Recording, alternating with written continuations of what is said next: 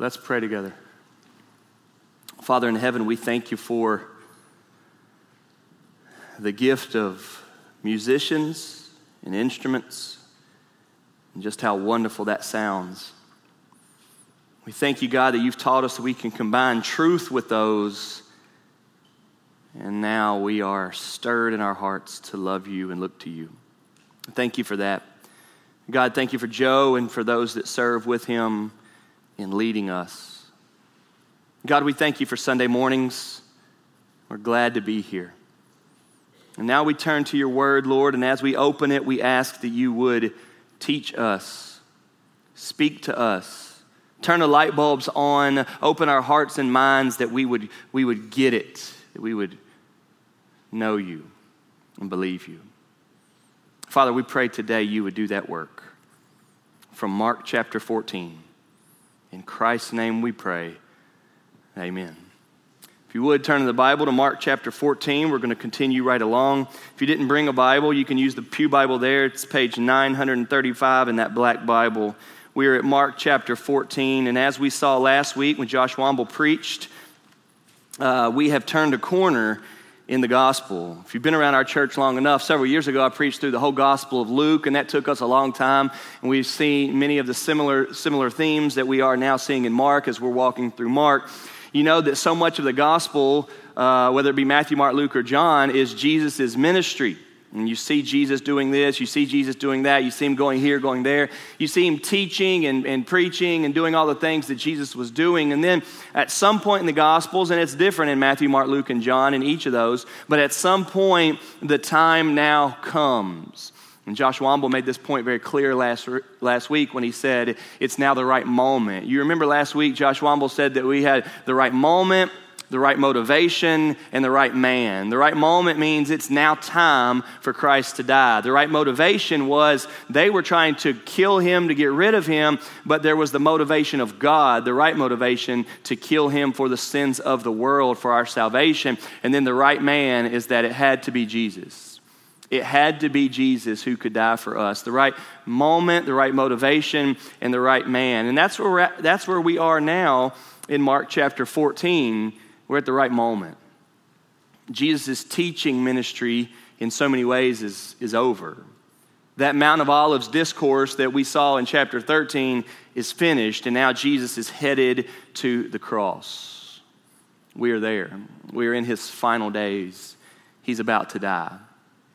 Now, it's awesome because Mark puts 3 whole chapters to this end part. And even this chapter we're at right now, 14, is a really, really long chapter. If you'll just look at it, last week we covered verses 1 and 2, and today we're going to look at verses 3 through 9. But there's a lot in chapter 14. Look at that. It goes on to 72 verses. We might be in Mark 14 until Christmas or until 2018. I'm not sure. There's a lot here, and we're thankful for that. But Mark is wanting to show us just how important it is, Christ crucified. The Bible's emphasis on the death of Jesus cannot be understated. Your focus on the death of Christ cannot be too great.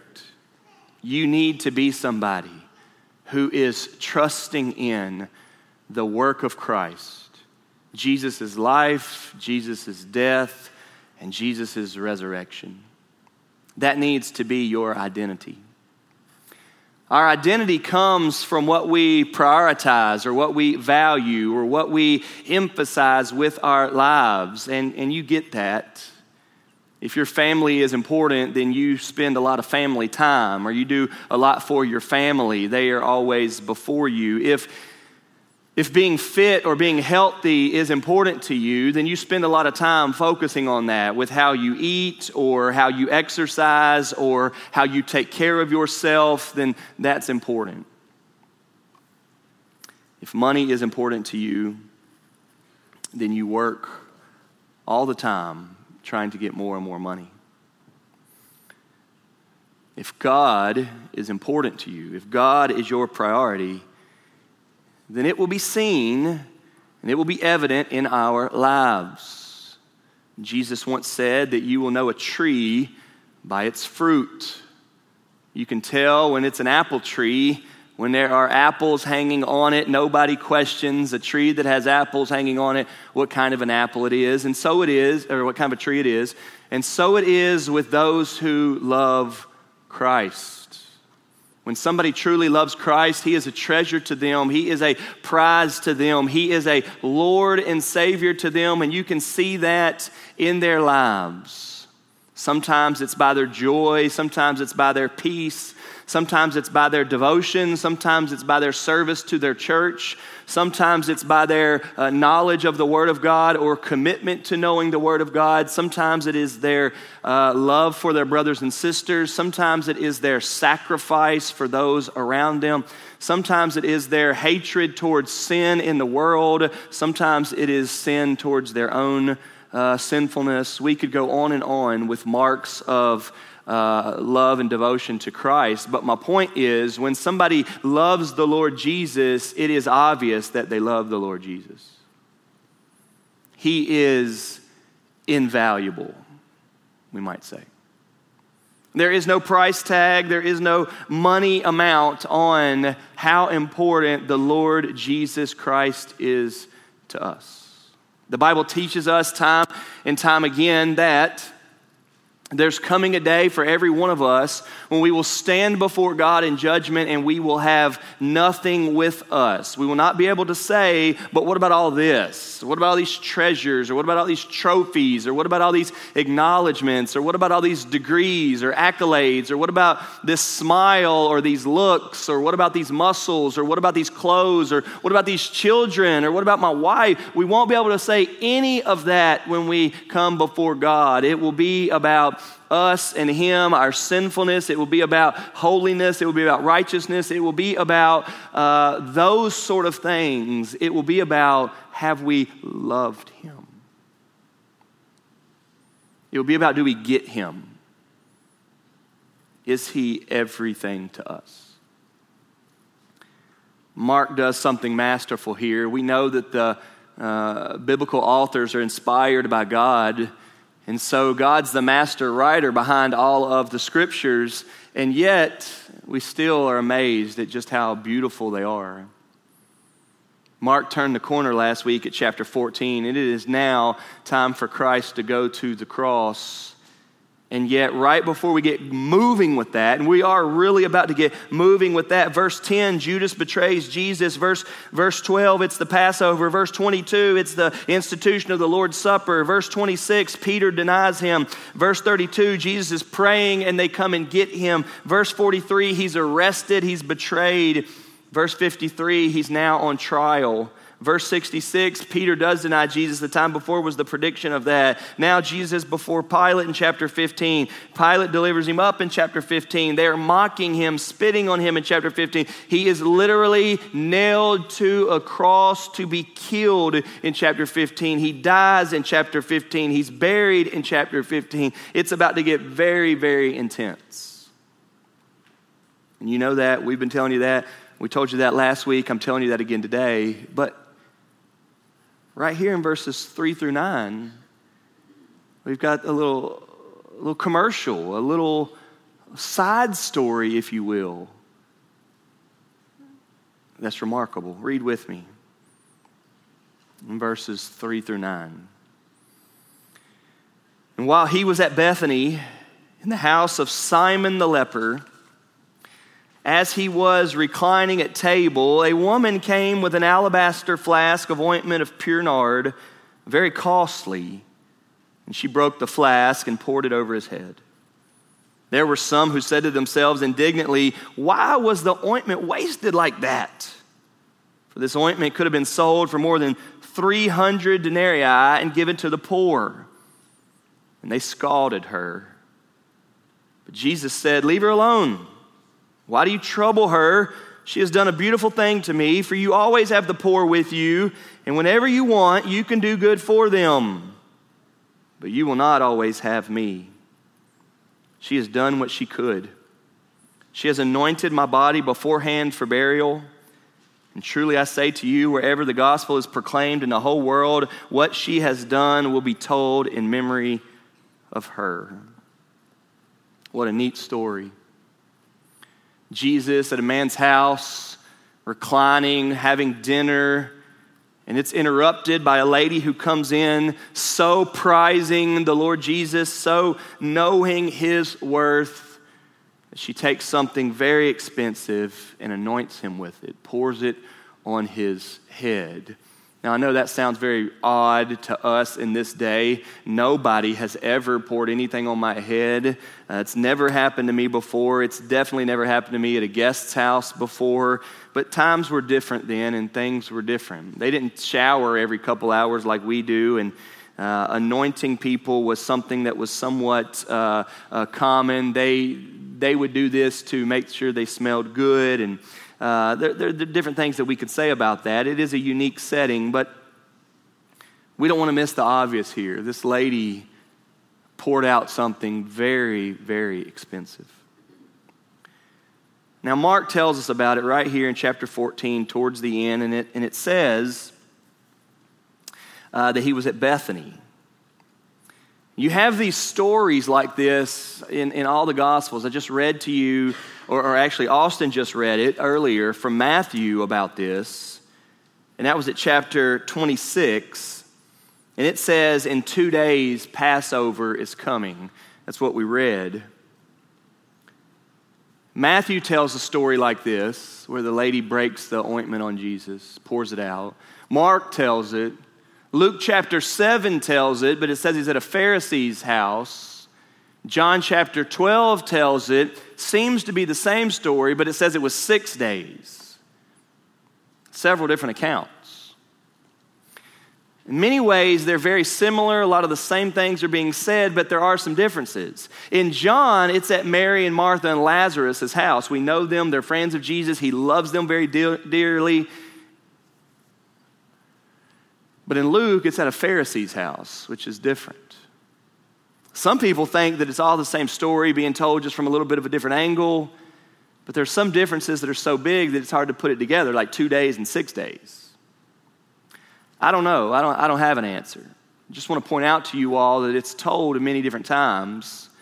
I think more important than the day or even the setting is that we understand what's happening here. And this is most clear, I think, in Mark because there's such little detail. What we have here is Jesus at Simon the leper's house. Leprosy is a very serious skin disease. If somebody had this skin disease, they're not allowed to be around other people. They would not have been around other people. And so we almost certainly need to know that this Simon has been healed of his leprosy. He no longer has leprosy, and so now he's fine, but he's still known as that guy. That's Simon the leper. That's the guy that used to have leprosy. It must be what it is. There's no way in the world there'd be a group of people hanging out at his house having dinner with him if he had leprosy. He would have to be an outcast. But that's the setting. And they're there, and that's his name. And then this woman comes up, and it doesn't tell us who it is. Again, some of the other texts say who it is if it's the same story, but Mark doesn't. It just says a woman comes. And it's not oil, it's a nard. It's something totally different. And it's very costly. Mark says that. Very, very costly. And she broke the flask and poured it over his head. When she did that, they were upset about it. There were people there, others there, and they were indignant, and they said, what a waste. They said it was a waste. Why is she wasting the ointment like that? And then, of course, in their self-righteousness, they think of all of these ways that money could be spent better, right? It says here that it was 300 denarii, and that could have been given to the poor. I mean, there's so many better ways that we can spend our money. Don't we hear those excuses all the time about everything? You know, every time I go to eat at Texas Roadhouse, I'm reminded of how many times I could eat at Taco Bell for the price of Texas Roadhouse. Should I never go to Texas Roadhouse? And that one time that I got to take my wife to Ruth Chris, albeit from a gift card that was given to us, I couldn't stop thinking about the 20 times I could have gone to Texas Roadhouse for the price of Ruth Chris. I wouldn't have traded it in. That Ruth Chris experience was one that I'm so thankful for. That was better than Texas Roadhouse. But every time you do something like that, you think to yourself, man, you buy these $100 shoes and you think, man, I could have got two $50 shoes. Should you have done that? There's always going to be that sort of thought in your mind. But these guys in their self-righteousness act like they use all of their money all the time for the poor. There's always going to be critics with a better opinion. I remember when we got our parking lot paved, which was an absolute must. I had so many people saying, man, for that much, we could have done this, and we could have done that, and we could have done this. Got our new playground out there, and I've heard people say, man, for that much, we could have done this, and we could have done that, and we could have done this. And there's always going to be people that have their opinions on better ways to spend their money, and we'll let people do better ways at spending their own money. In our passage here today, the same thing happens. This lady's got her own nard.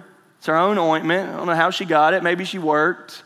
Who knows? Maybe she had many more jars of this at home. But they tell us it is very, very costly, 300 denarii. I want to remind you that a denarius is a day's wage. A denarius is what you make work in one day. We know that. It says that a lot in the Bible. We know that. History tells us that. So if you make $10 an hour, and you work an 8-hour day, we're talking $80. 300 of these, it says.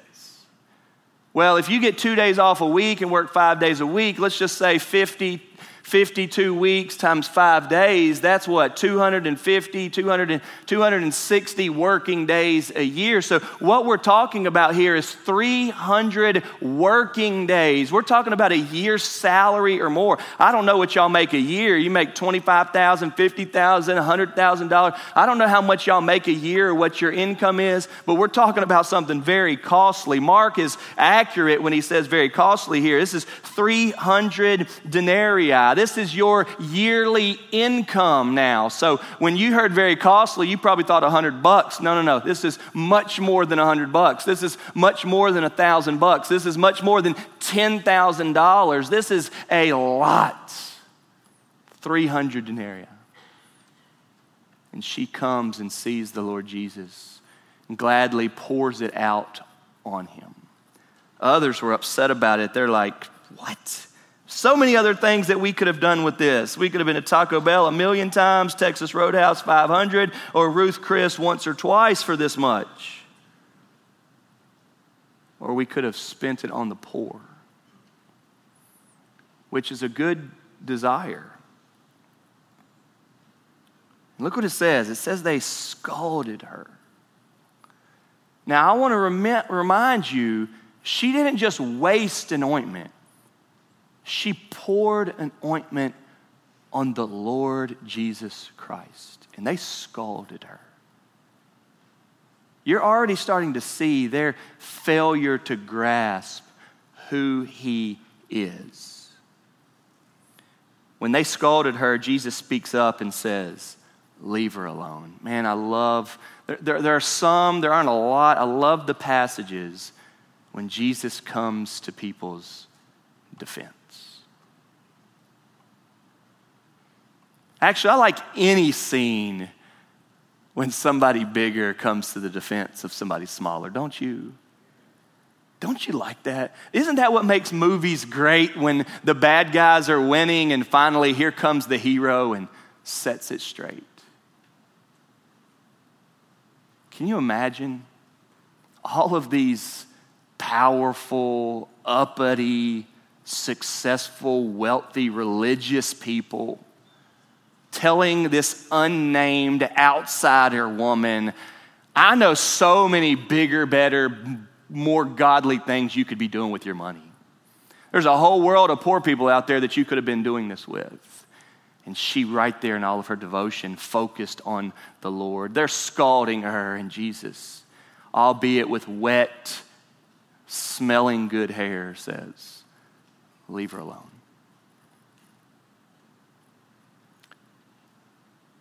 Why do you trouble her, he says, meaning, what's the problem here?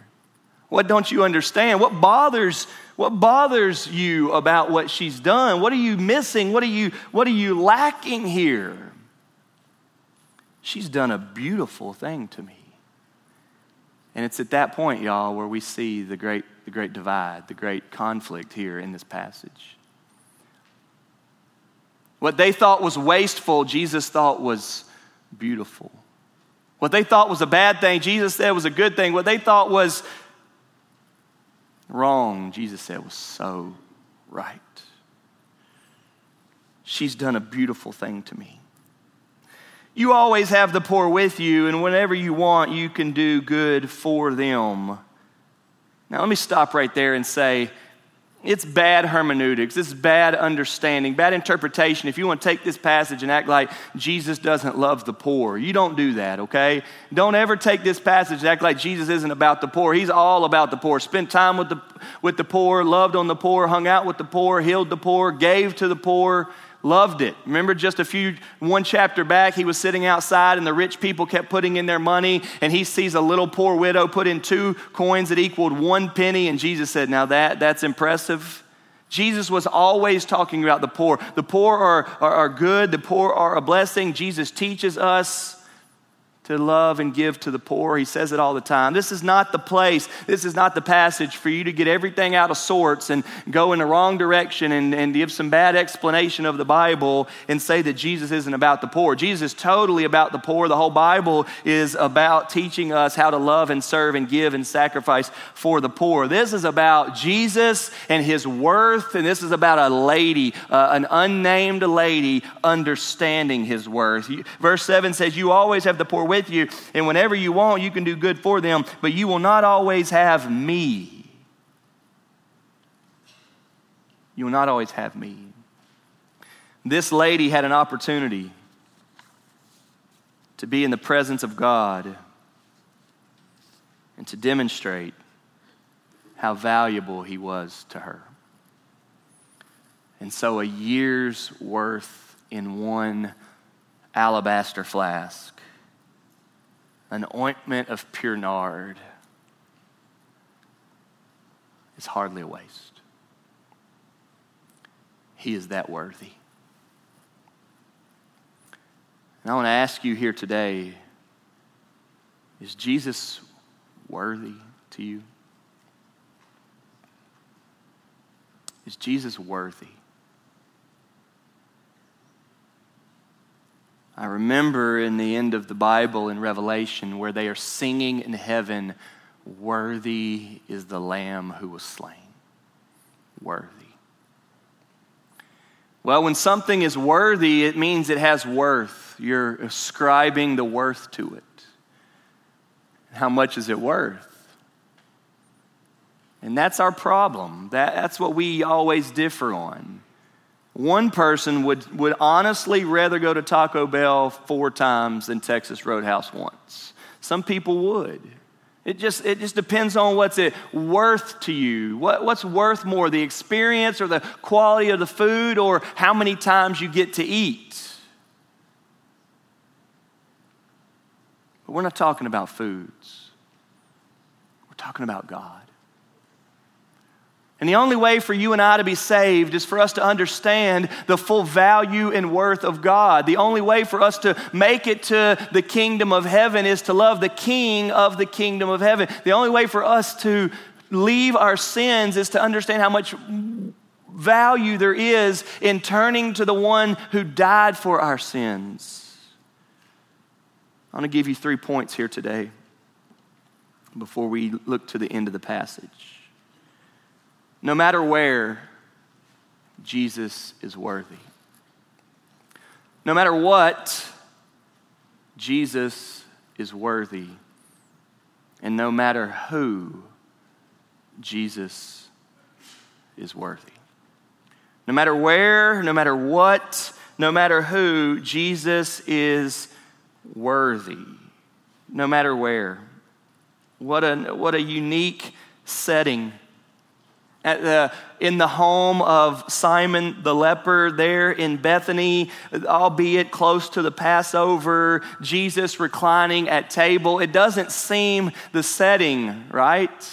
I mean, all of us are somewhat a little bit uncomfortable when we're at a guest's house. We're much more relaxed in our own home, aren't we? Absolutely we are. Somebody asks you out to dinner and you go eat with them, you're a little bit nervous. You're not even sure how much you should order. You're not sure if you should order the most expensive thing on the menu. You're not sure if you should go cheap. You're a little bit nervous in a setting like that. You're not sure. And yet here it is at Simon the leper's house. Jesus is there and this woman comes in. Now, in the other passage, especially one where it's talking about the Pharisee's house, the one in Luke, it says that a stranger lady just comes in. It's a weird picture. We can't even really picture that. We can't hardly think of being at dinner at somebody's house and somebody else coming in. And it doesn't say all of that here at Mark, but it does say, as he was reclining at table, a woman came in. It's interesting. And she's coming in because she knows that in there at that table, reclining, having dinner with Simon the leper, is the Lord Jesus Christ. And I realize that it may have been odd, it may have been awkward. Did she ring the doorbell? Did she knock? Did they invite her in? Was she supposed to be there? I don't know. But what I want you to see is that no matter where you are, Christ is Lord. Do you remember the awesome words of Shadrach, Meshach, and Abednego when they were in the fiery furnace? Do you remember when they were supposed to repent and they could get out and the fire wouldn't be turned on and all of that? And they said, well, we just want to tell you, we want you to know that our God is able to save us from this fire. He can keep you from hurting us.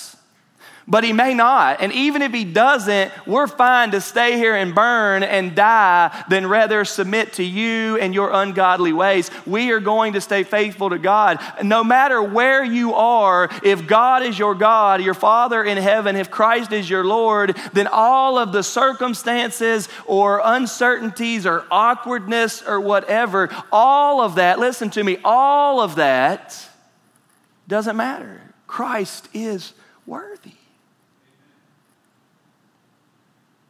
I can't tell you how many times in my life, whether it had been a high school party or a college dorm room or hanging out with the sports teams that I've been on, where everybody else gets caught up in drinking and everybody else gets caught up in acting and everybody else gets caught up in foul mouth and telling stories and all of that. And it's awkward as can be. It's not cool as can be. Nobody thinks that you're the man anymore or whatever when you kind of distance yourself from that. But listen, no matter where you are, Christ is worthy. And if Christ is going to be Lord of my life, it means that I don't want to be involved in those things. It's so inconsistent for us to be here on a Sunday with Christ is worthy if he's not worthy tonight at your dinner table. And I want you to see that it seems that this lady is out of place. But there is no out of place for the worth of God. In the same book of Daniel in the Old Testament, Daniel was this awesome guy that prayed and prayed and prayed and prayed. And his reputation was that he was a praying man. Well, the king ends up making this ridiculous law that even the king regretted. And the king says, nobody can pray to God. You have to pray to the king. And now all of a sudden, the king's rule is against Daniel. Now all of a sudden, the law of the land is against Daniel. Now all of a sudden, what Daniel was free and easy to do now is going to be an awkward spot. You're going to get in trouble. You're going to be thrown to the lion's den and die if you do what you've always done. Daniel had been a prayer for a long time. And the law had just changed, and so he was not able to pray to God anymore according to the good laws of the land that the king had made. But guess what? If God is worthy, if Christ is worthy, it doesn't matter where you are. And so guess what we see in the life of Daniel? Doesn't matter what the king said, doesn't matter what the law says, it doesn't matter what the punishment is, it doesn't matter what everybody else says. God was worthy to Daniel, so Daniel went forward living like God was worthy to him. Well, let everybody else sort out what they're going to do with me. I'm living for the glory of God. And I realize that everybody's got their opinion on this lady and her year's worth poured out in somebody's hair of all places. But you know what she knows? In God's sight, this is a beautiful, beautiful everything. Worthy is my God. No matter where you are, Christ is worthy.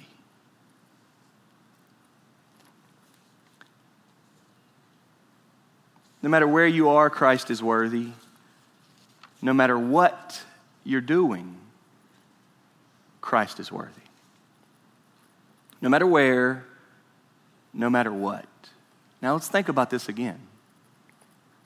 I've already explained a lot of it, but I want to revisit it. Ointment, 300 denarii, worth a lot. Lots of other things that it could have been used for. The poor are in mind in this passage. But there's something that reigns above it, the worth of Christ. No matter what, Christ is worthy. I want you to look down now at verse 8. I want you to see what Jesus says about her. She has done what she could.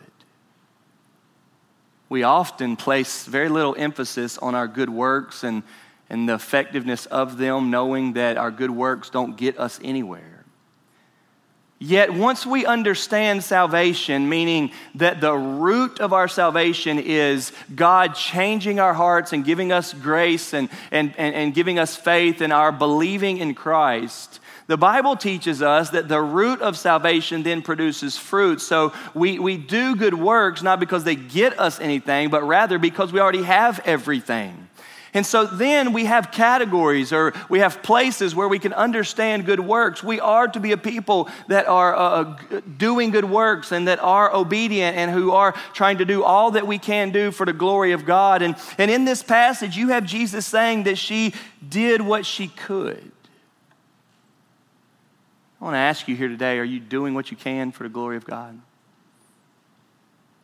Are you doing what you can for the good of your family and for the good of your church? Are you doing what you can for the good of your city? Are you doing what you can?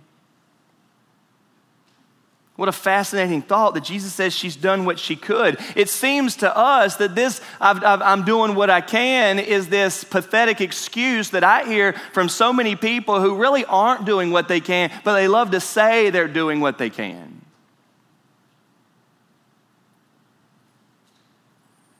I recently read an article about a trainer at one of the high-profile universities around here, and he was talking about it's always fun to have freshmen come into college because they don't understand how strong their bodies are. They don't understand how far that they can be pushed. And he was saying that once we get them running and lifting and exercising and whatever, they can always go so much further than they can.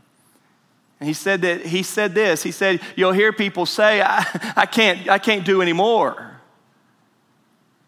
And he'll say, just wait, you're about to do a lot more. Your body can do so much more. And we seem to be those who want to say, I'm doing what I can. And when in reality, I don't know if we are doing what we can for God. But Jesus, about this girl, she has done what she could. No matter what you're doing, Christ is worthy. But still, along these lines on the no matter what, I want to remind you in this setting of just how awkward it became because of everybody else. It says that they were indignant. It said that they were scalding her. It said that they were questioning, why did you waste it? It said that this could have been used for other reasons. And I want to remind you that when you, listen to me, when you take a stance and you decide that I'm going to live for God, I'm going to try to obey, I want to be holy, there are going to be things that I'm doing for God, and there are going to be things that I'm no longer doing because I'm living for God. There are things you do and things that you don't do when your eyes are set on Christ. There are places you go and places you don't go. And this is what it means to live for Jesus. But I want to remind you that as soon as you really do start to live a life for the glory of God that understands His worth, you will immediately start getting everybody in the world's opinion. You'll have everybody saying, well, you shouldn't have done that. You shouldn't have done that. People love to say, well, you could be doing this. People love to say, well, you could have been spending that money somewhere else. I mean, I can't tell you how many times I've heard the big churches that are around here, the big churches, I hear so many people saying, well, they've got all this money, they could be doing that. When we don't know what they're doing with their money. It's just easy to be critical of something if you don't understand. And I want to encourage you here this morning, like this lady. They were saying that was a waste. They were saying you could have done this. They were telling her how wrong she was in her devotion to the Lord Jesus, and yet she was okay to pour out something worth a year's worth of work, 300 denarii, because she understood the worth of Jesus. J.C. Ryle, speaking about this, says, if a man once understands the sinfulness of sin and the mercy of Christ in dying for him, he will never think anything is too good or anything is too costly to give to Christ. There is no sacrifice too big for those of us who understand that God sacrificed his son. The reality in this passage is it was just 300 denarii. We're talking about God. We're talking about Jesus Christ, who's about to give himself up for this lady. He's about to give his life for her. 300 denarii is nothing. Let me remind you, as I did at the beginning, there's coming a day where if it had been 3 billion, it wouldn't have mattered. There's coming a day where she's going to stand face to face with her Maker, with this Christ, and no amount of money is going to matter. It's all going to go. It's all going to not make any sense. I want you to hear today that no matter what the conversation, no matter what the cost, no matter what the situation, Christ is worthy. And he came to her defense here, which is so much better. Leave her alone. Why do you trouble her? She has done a beautiful thing to me. No matter where, Christ is worthy. No matter what, Christ is worthy. But then lastly, no matter who. No matter who. I told you this is an odd spot for us to have this story in chapter 14.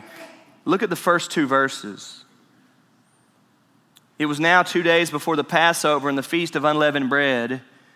And the chief priests and the scribes were seeking how to arrest him by stealth and kill him. For they said, not during the feast, lest there be an uproar from the people. Verses 1 and 2 brings in many characters, chief priests who are leaders of the religious Jewish people. These are the people who knew most about God. And the scribes, these are the ones who most understood the word of God. They're the ones who wrote. They're the ones who had the rules. They're the ones who had the understanding of what it teaches. And he's brought all this in. And these people, remember, from their perspective, are trying to do away with Jesus. They're trying to kill him, and you know that's a bad thing.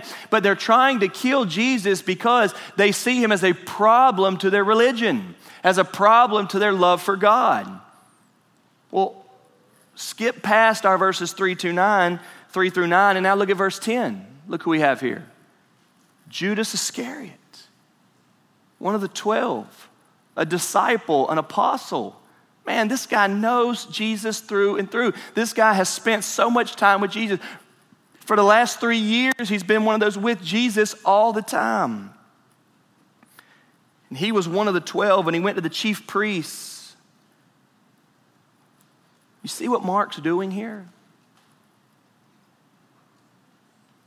Mark's showing us chief priests that don't get that Christ is worthy. He's showing us scribes that so know the word of God and they don't get that Christ is worthy. He's showing us an apostle. You can't get more involved, included, close to Christ than being one of the 12. He was hand selected by Jesus to follow him day and night for Jesus' whole life. The chief priests, the scribes, an apostle. And he's showing us that those people don't get that Christ is worthy. But who does? Not an insider, an outsider. not a man, a woman. An unnamed lady that just ends up in the house bringing something of great value. And she pours it on his head. Not the significant in the text, but the insignificant. Not the ones who have done all of this for God, but rather the one that we don't know anything about her. Not the ones who have a big resume of obedience necessarily, but the one that we don't know anything about. No matter who you are, Christ is worthy. Church, listen to me. There is no birthright to being qualified to be a child of God. God plays no favorites. Anybody can know the Lord Jesus Christ. Anybody can believe in Jesus. Christ died for the ungodly, and if you are an ungodly sinner, then you are qualified to understand his worth. And God loves us. And in so loving us, he sent this Christ to die for us. This is where the passage gets really, really good. Look at verse 8. She has done what she could. She has anointed my body beforehand for burial. You know what was so intently on Jesus' mind even now? I'm headed to the cross. I'm going to die. Now, it is hard to tell whether this woman is fully grasping that this oil is a preparation for burial. But Jesus tells us there, she has anointed him for burial. We see this throughout, and Josh Womble reminded us this past week that it's the right moment. Jesus is headed to the cross.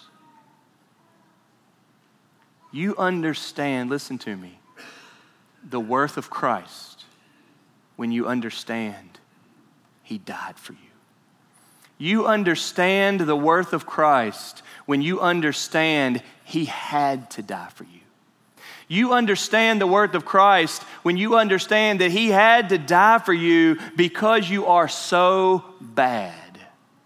Christ died for our sins.